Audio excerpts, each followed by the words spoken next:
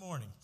It's so good to be here with you this morning. If you want to go ahead and open up your Bibles, be turning to where I'm opening my Bible up, and that is the first book of the Bible, the book of Genesis. If you'd go ahead and open your Bibles there, be turning to Genesis. We're going to spend all of our time this morning in this book alone. We'll not really be going out of this book at all and be flipping around to many different passages. It's going to be very easy for you to follow along this morning, just sticking right here in this passage. In fact, we're going to be in Genesis chapter 12, if you want to go ahead and turn there. As you're doing that, taking your Bibles out, I want to say just how thankful I am to be here with you this morning. Certainly very thankful to our visitors to be here with you and be worshiping God together with you. And just in case you haven't had the opportunity to take out a visitor card in the back of the pew in front of you. Fill that out, and that way we can just have a record of you being here with us and remember this date. Also very thankful for all the young faces that I see in the audience this morning that are here with us, and for the parents that have brought them here to be with us. It is so encouraging to have our young ones, and I'm going to pick on Alexa for a moment because she's not here.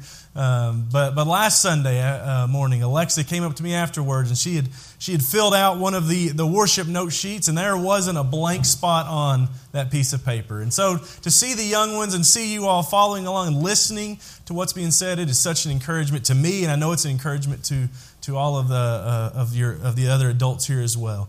As we go into what I want to talk about this morning, I want to focus our minds on a topic that I think we're all going to be able to relate to. I believe we'll all be able to relate in some way to this topic because I believe we've all probably experienced this before. But before I begin that, I want to start with telling you this short story that I heard the other day about a young boy who came home from baseball practice. And he comes home and he's got his outfit on, he's got his baseball hat and the team shirt and his pants and his cleats, and he walks home with his glove and his ball and bat, and he comes in and his mom sees him, and she just sees that cute little boy there in that baseball outfit, and she's so beaming with pride, and she says, "How was baseball practice today?"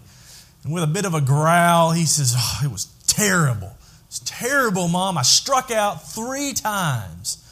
And of course, this mom, feeling the pain of seeing her child this way, she puts her arm around him. She said, there, honey, it's okay. That's just part of the game. That's part of what you go through when you play baseball." And with the roll of an eye and the huff of a breath, he says, "Mom, it's T-ball." And for those of you who maybe don't know, T-ball, it's doing something to strike out at least even 1 time in T-ball, but especially 3 times.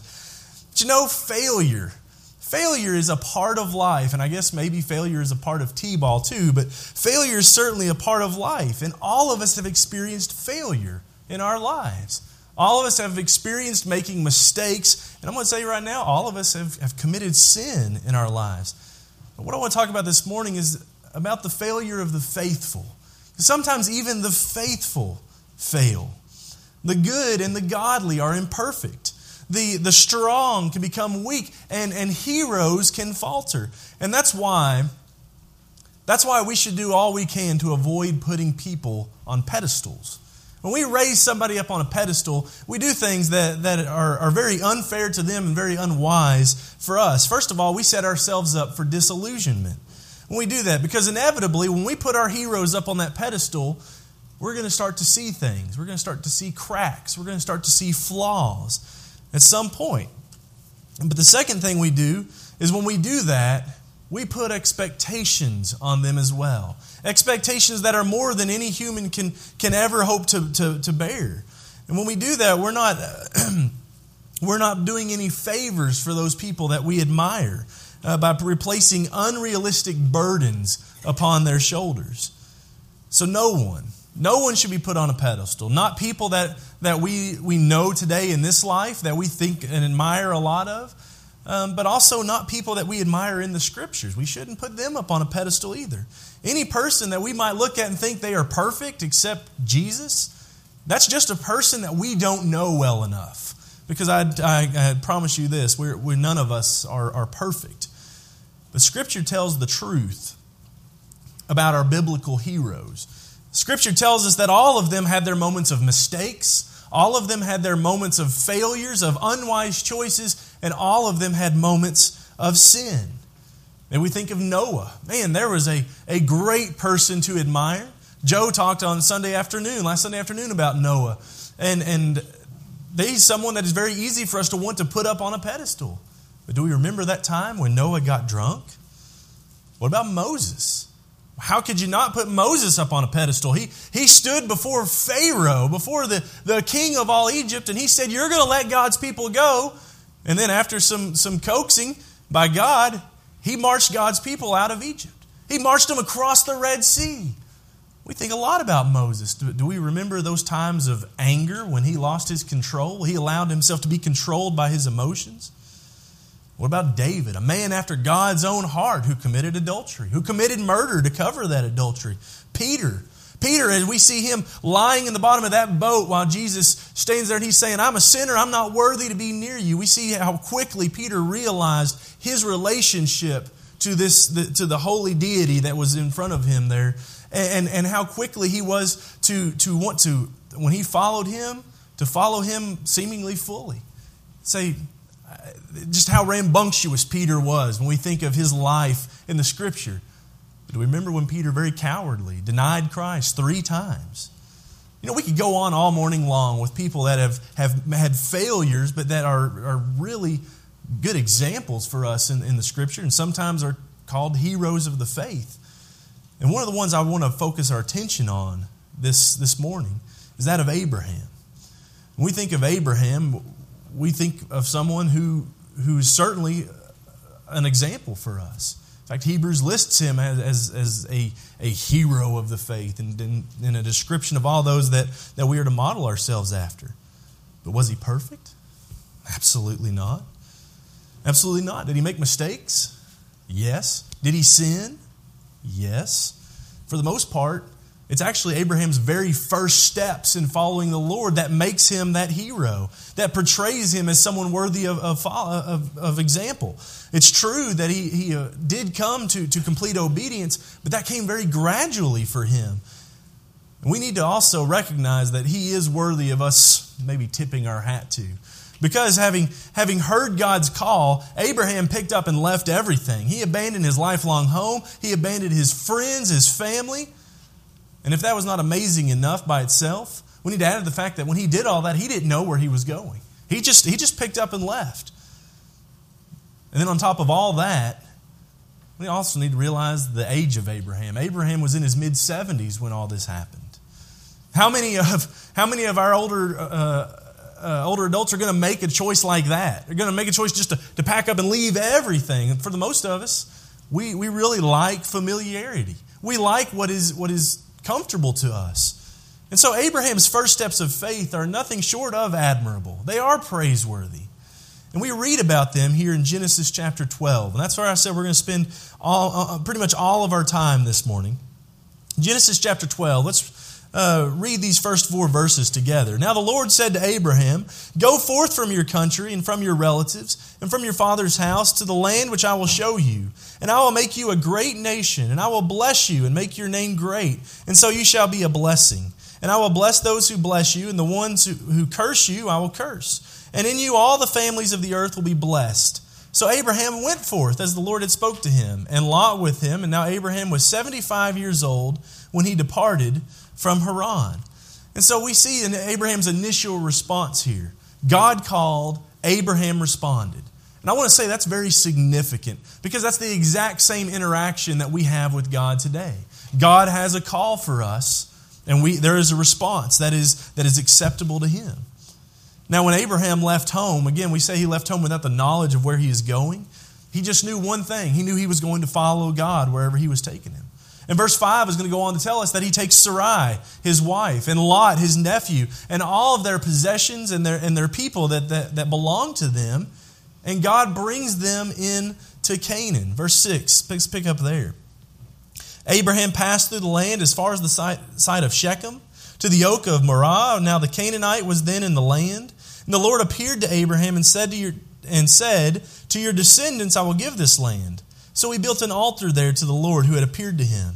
And then he proceeded from there to the mountain on the east of Bethel, and pitched his tent with Bethel on the west and Ai on the east. And there he built an altar to the Lord and called upon the name of the Lord. Abraham journeyed on, continuing towards the Negev. So God has brought Abraham here to the land of Canaan, brought him into the land. And we need to notice Abraham's relationship with God at this time.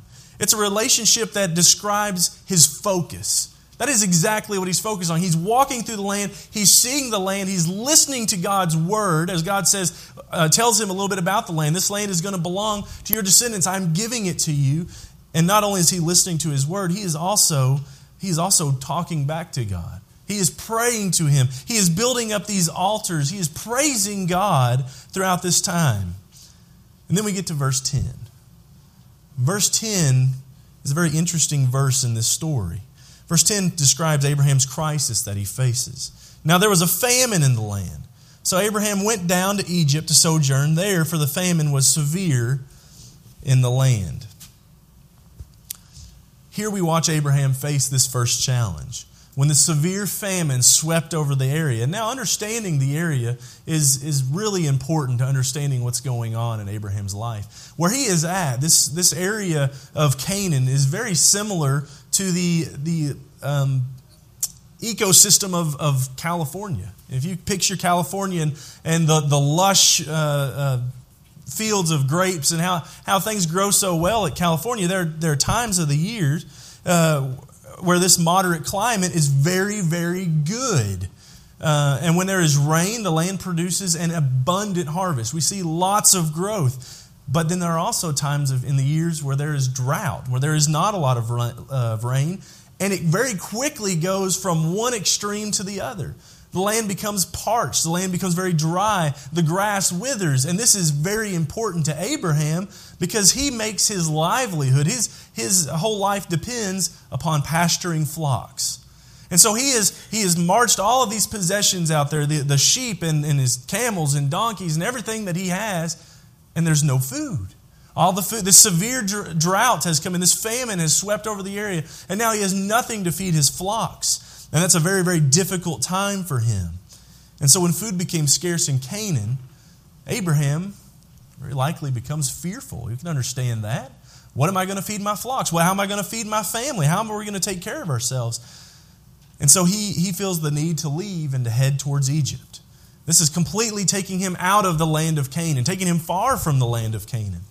And now the Bible doesn't tell us whether Abraham asked permission from God to make this decision, to move forward in this path. But when we see how things play out in Egypt, we're going to read in just a minute how things go down. It does not appear that Abraham is one that could be said is walking by faith at this time. Until the famine struck, we see Abraham talking to God.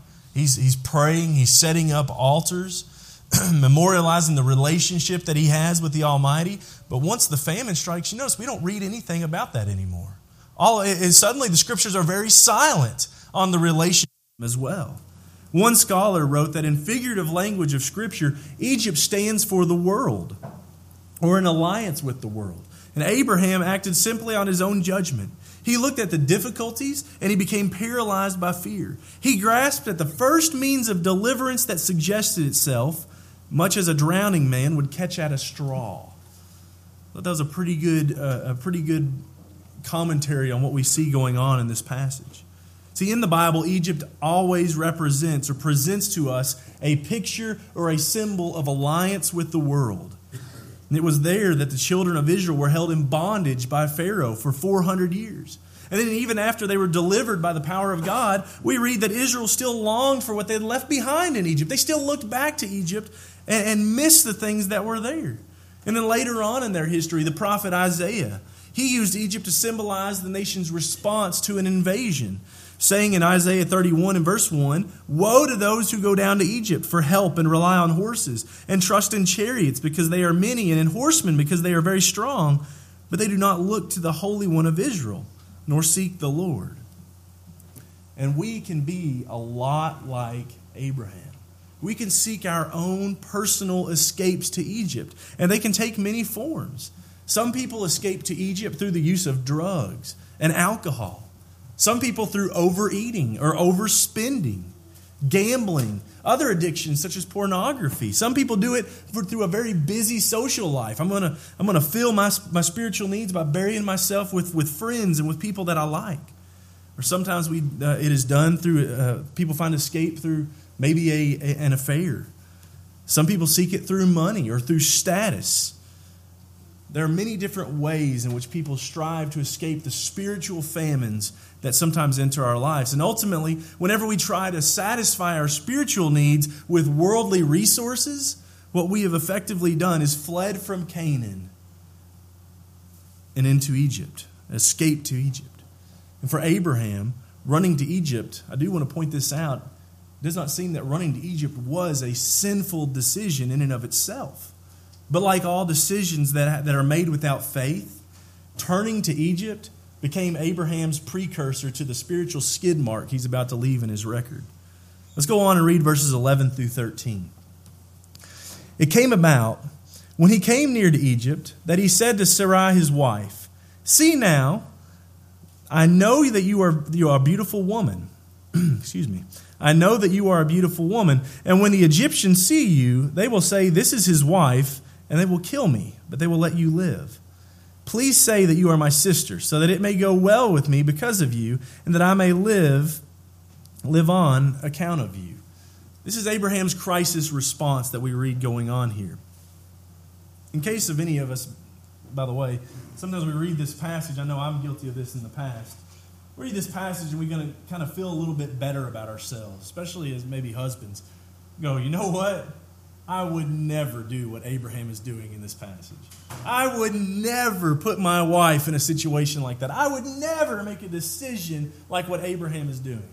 And if we are tempted to feel that way, and it's very easy to do so, I would remind us of what we read in 1 Corinthians chapter 10. It says, "Therefore let him who thinks he stands take heed that he does not fall. No temptation has overtaken you, but such is common to man." That's 1 Corinthians 10, 12 through 13. You know, most of our days don't start off with us waking up with the intention to just fall headfirst into sin. Most time we don't wake up and just go, "Man, I wonder what sin I can get into today." And I imagine Abraham didn't wake up that morning and go, "I wonder how I'm going to get myself into trouble this morning." But no, what happened is oftentimes we wake up and we face a crisis, just like Abraham did. We face a challenge to our faith, and sometimes our default response takes over.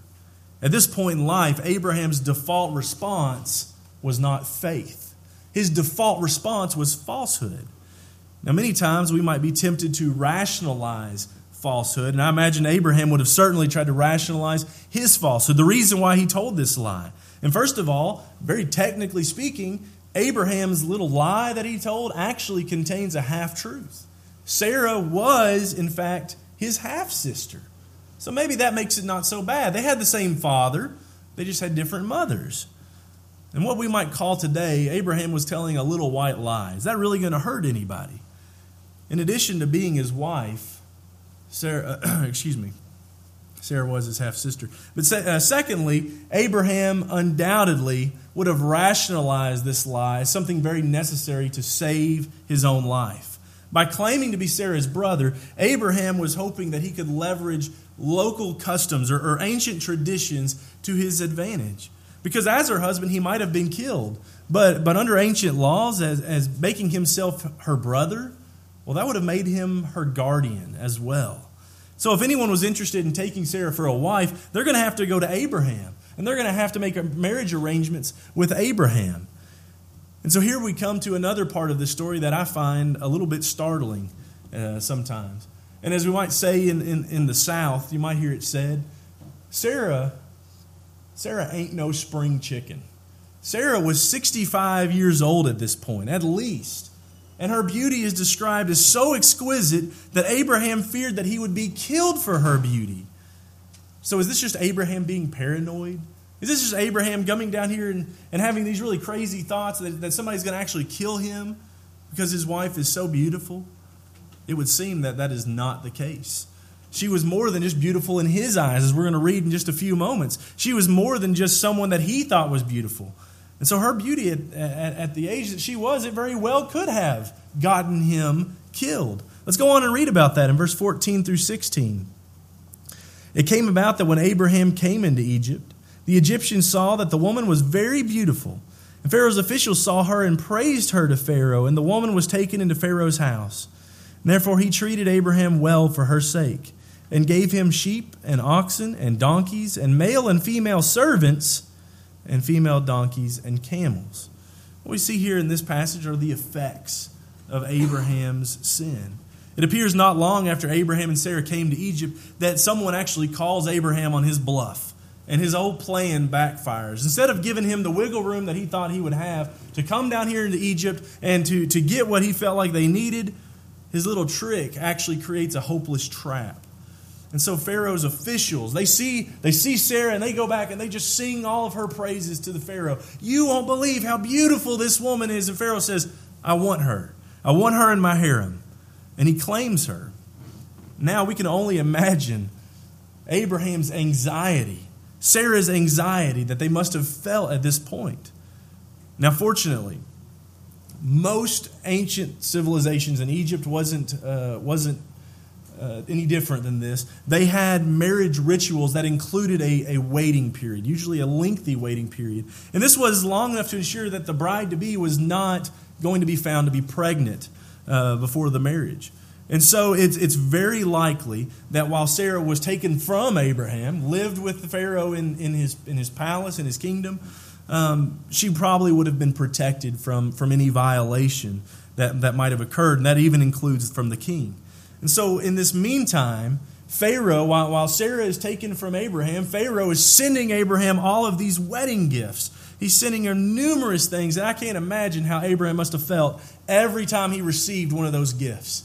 Here I came down here to try and get what we need, and now my wife is gone, and every time I get a camel or a donkey or gold or any that he received from them, it's just a reminder of the trouble that I am in. But I also want us to notice one thing other about the gifts and the far-reaching effects of Abraham's sin. We read that he received sheep and oxen and donkeys, female and male, and camels. He also received servants, manservants and maid servants.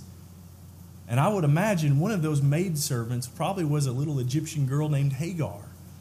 That a while later in Abraham's story is going to play a very big part, through no fault of her own, in the story of Abraham and Sarah and their descendants.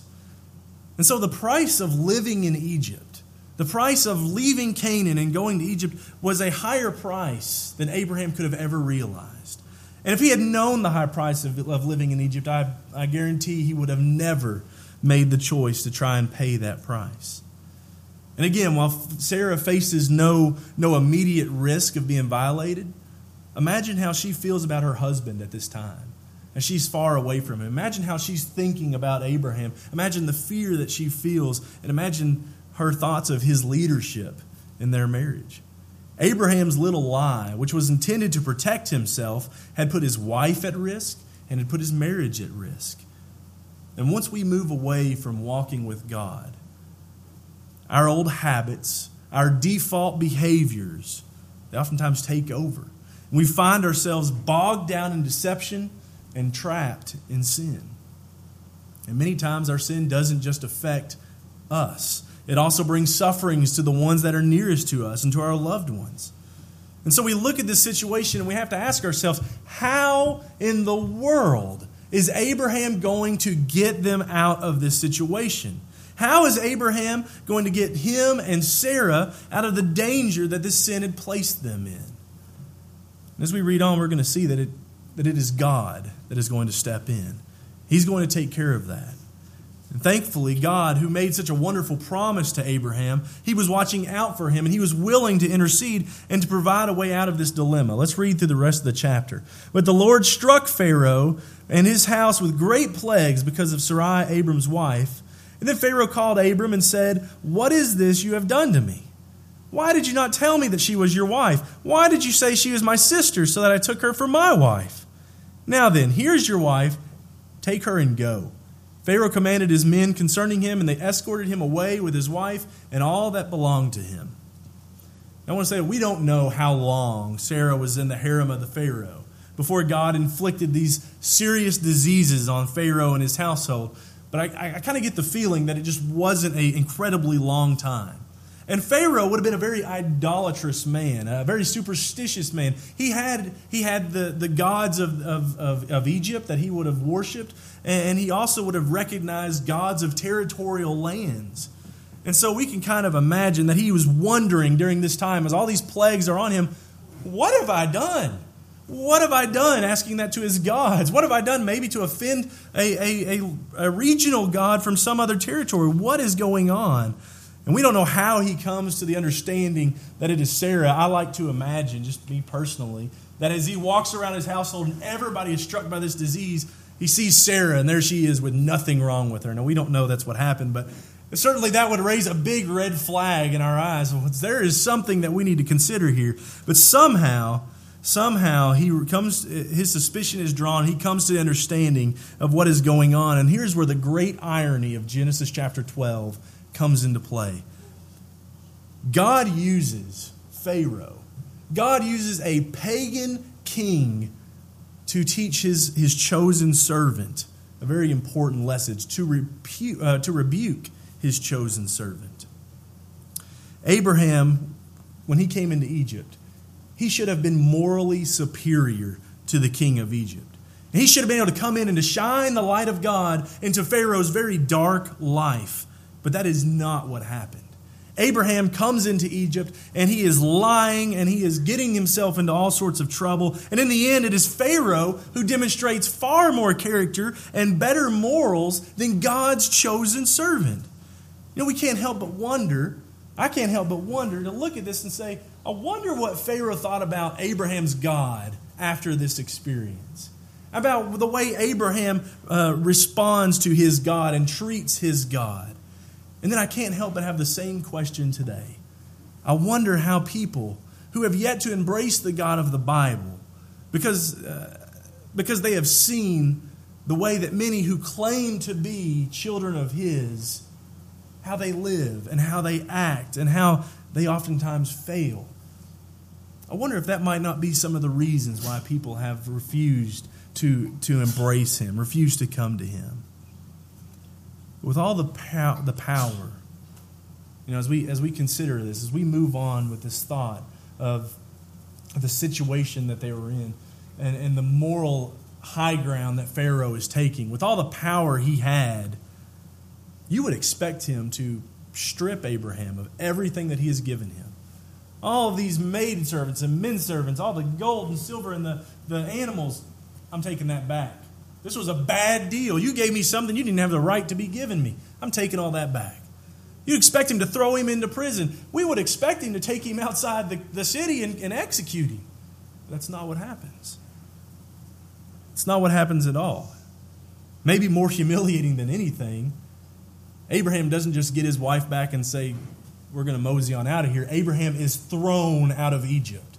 He is taken by the guards. The Pharaoh says, you march him out, get him out of here. Escort him out of the country. And I don't know why. We can't understand why Pharaoh didn't either. But we see throughout this that he is allowed to leave with all of these gifts that have been given to him.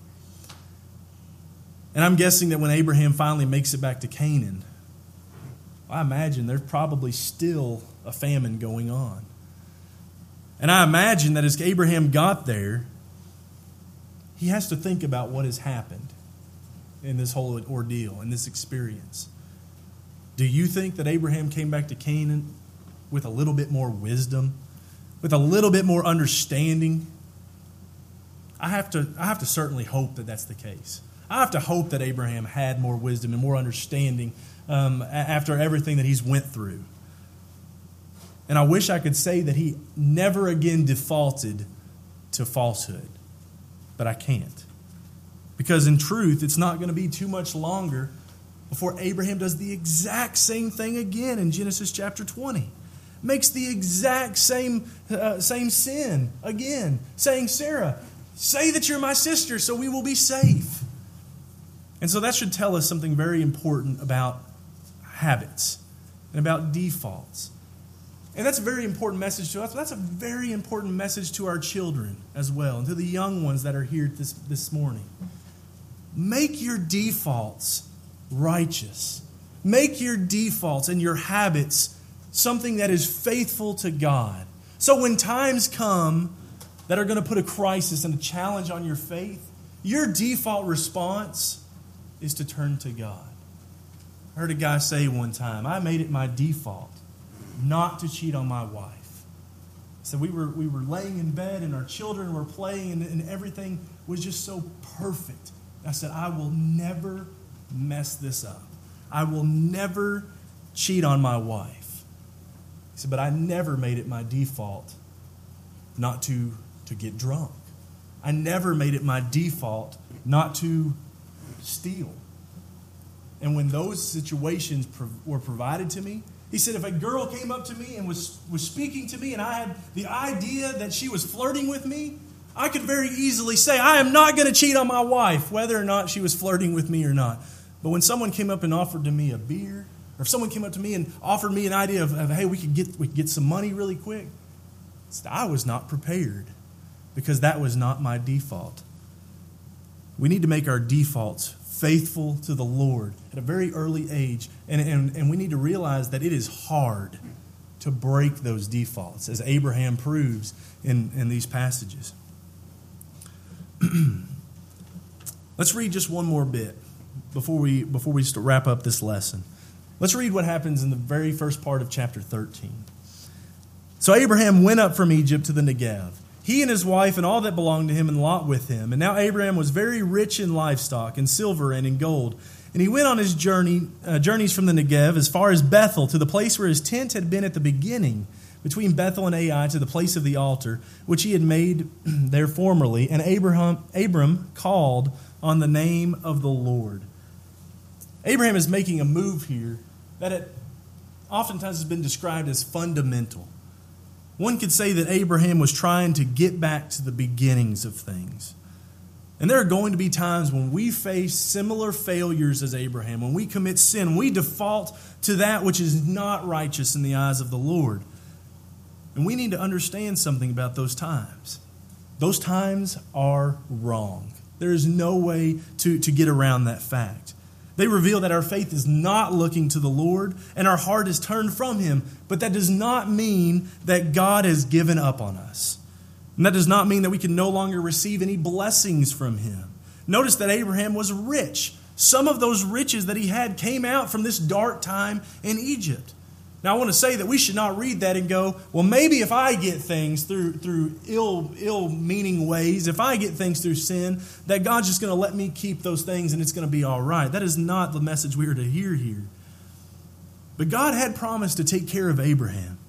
And He was certainly staying true to that promise by taking care of him. But there's also another important lesson that we can learn from this, and that is we can't just stumble around our failures either. We need to consider Abraham's travel itinerary at this time. And once he is kicked out of Egypt, and I imagine has to ask himself, where do I go now? It would be very tempting just to stick around Egypt. Maybe I can't go back into the city, but maybe I can find somebody that's going in there. I'll give them a little bit of money. They can buy stuff for us and they can bring it back out to us. We're just going to kind of camp out right here until things get better back home. That's not the call that Abraham makes, though, as we read in verse 1. Abraham left Egypt. He starts going back to the Negev, and he doesn't stop there. Negev is the southern part of Canaan. He goes back to the very beginning, back to where I was regularly conversing with God, back to where I was proclaiming His praise through building up altars. And we need to do that as well. We need to get back to that place as well when we realize we have failed. To turn away from Egypt, to turn away from worldliness, to turn away from sin, and to turn back to God, back to prayer, back to taking all things to Him, to praying without ceasing, back to taking back to singing our thanksgivings instead of freezing in fear. This is Abraham's repentance that we are reading of here, and it must describe ours as well, turning away from the world, leaving the world, and turning back to God. And so let's make a few applications real quick as we move towards the conclusion of this lesson. I want to share with you four principles that emerge from this very short account of Abraham's wavering faith and default response. The first one is we need to realize that everyone faces famines. Every one of us are going to face famines. And some of the famines we face are severe and seemingly come out of nowhere, out of the blue. Sometimes those famines that strike us are famines such as getting the worst possible news we can get from the doctor. Or maybe it is a famine such as bankruptcy or divorce, the death of a loved one. What about when a famine strikes? How are we going to face that crisis of faith? This is a question we need to ask ourselves. And that question is, who is it that I trust? In what do I trust? And while our famines are fearsome, make no mistake, these famines are I'm not standing here saying that they're nothing to be worried about. They are very scary things that we can be put up against.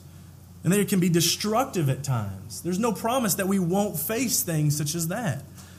But they also provide an opportunity for us to grow deeper in our relationship with God. And I'm reminded of a very good friend of mine, a very close friend of my family. His wife has been struggling with cancer for quite some time now. And he recently wrote in a blog on his website, he said, "I hate cancer.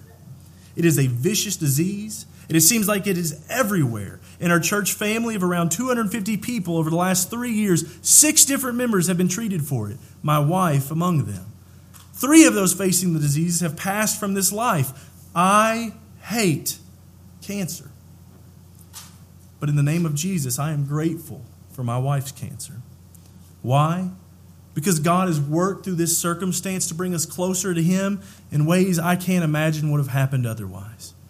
I can give thanks for this situation because God has created a level of intimacy in our young life as a married couple that it may have taken decades for us to reach without. And I can thank God because He has poured out His love through His people to a degree we would never have known had this disease not invaded our lives. Going through our famines appropriately can do for our relationship with God what absolutely nothing else can. So we must remember that everyone faces famines. Secondly, we must remember that every escape contains a lie. When we do anything we can to avoid facing our crisis of faith, and when we seek to escape through our old familiar methods, we tell ourselves a lie. That lie is, I can handle this without God. I can do this on my own.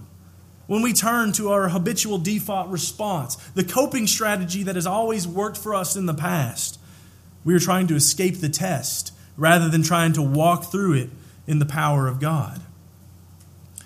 And Satan's lies, which take many forms, but at the heart of all of those lies is this one lie, and that is, it is better or it is easier to do it your way than God's way. But the truth is, it isn't. It never is. Thirdly, we must realize that every Abraham struggles with a weakness. Everyone, including the good and the godly, have their share of imperfections and flaws. And those weaknesses cause us to make unwise choices. Those weaknesses cause us to make selfish choices, and those weaknesses cause us to make sinful choices. Our only hope in overcoming those weaknesses is to draw near to God and to depend upon God's power to transform. And then fourthly, every compromise jeopardizes a Sarah. When we revert to our default response, someone gets hurt. And usually it's someone very close to us. Our lives consist of relationships arranged in concentric circles. It's like a bullseye target that you might shoot an arrow at. Our life is filled with relationships that are made up by these circles. And whenever we sin, we jeopardize those in the closest circles to us. They are the most directly affected by the sinful choices that we make. But there is a ripple effect that goes out and most oftentimes will affect every single person that is connected to us, even in ways that sometimes we never see. In that sense, we need to understand that means there is absolutely no such thing as a victimless sin. There's absolutely no such thing as a private sin that is only going to affect me. Our choices, even when we sin alone in secret, always affect and radiate to others and jeopardize their well-being as well. Allow me to end with one more story. I believe it provides a very good example of what we're talking about here this morning. There's a man by the name of Hudson Taylor. He was a missionary in China during the late 19th century. And near the very close of his life was something known as the Boxer Uprising. And this was in essence, it was a war. But it was a time in China when there was violent attacks on all foreigners and all foreign influence that was found in China. And these attacks were aimed especially at Christian missionaries and Chinese Christian converts because they represented outside influence on China. And so every day, while the government looked the other way, these so-called Boxers, which really were just a name given to gangs, to thugs, they would go around, they would attack foreign embassies, they would attack missionary compounds, they would attack churches, they would terrorize them, they would pillage them. There were even reports of rape and murder. And these new reports would come to the Hudson Taylor's missionary headquarters, the center that they had set up. And every day they heard reports of death and of persecution of these missionaries and of Chinese Christians. And this is what he had spent his entire life trying to build up, to evangelize to China, to build up the church there and to help it become established. And now, seemingly everything that he'd worked for was crumbling before his eyes. And one day the news became particularly bleak. And his associates, fearing that the discouragement and the depression would prove to be too much for the elderly man, they went to him because he had spent the entire morning alone in his house. And so they go and they're fearing the worst. But as they approach, they heard him singing aloud and singing this hymn. Jesus, I am resting in the joy of what thou art. I am finding out the greatness of thy loving heart. Thou hast bade me gaze upon thee, and thy beauty fills my soul. For by thy transforming power, thou hast made me whole. This morning, I want to ask you, are you going through a time of testing, of trial, that makes it difficult to cling to your faith in God? Maybe you are facing a famine in some area of your life. I would have you ask yourself, am I attempting to escape the famine by fleeing to Egypt? You will find temporal relief in Egypt. I can guarantee you that. You will find things that for a very short amount of time will make you feel better. But the price that you will pay is more than you would ever want to pay. I want to encourage each and every one of us to remain with God, even in the times of famine. When life is hard, we must hold tightly to God. We must say, I trust in you, Lord. I know that this too will pass. And I will stay right here. I will stay with you. I will not move through this crisis. That song that we sometimes sing, till the storm passes over, I will not be moved from my trust in you, O God. When we do that, when we can rest in the joy of who God is, and we can see the greatness of His loving heart, then His beauty can fill our souls. His transforming power can change us. It can make us whole. So that's the question I have for you this morning. Have you been made whole today? If you have not been baptized for the remission of your sins, if you have not confessed Jesus, and if you have not turned from your sin, if you have not turned to the Lord, then you are not whole today because there is something missing in your life. What is missing in your life is within your heart, and it is empty.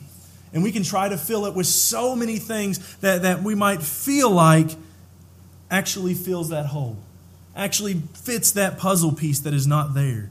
But until we fill it with Christ, we will never be whole. If we can help you some way this morning as we stand to sing this song, Jesus is calling.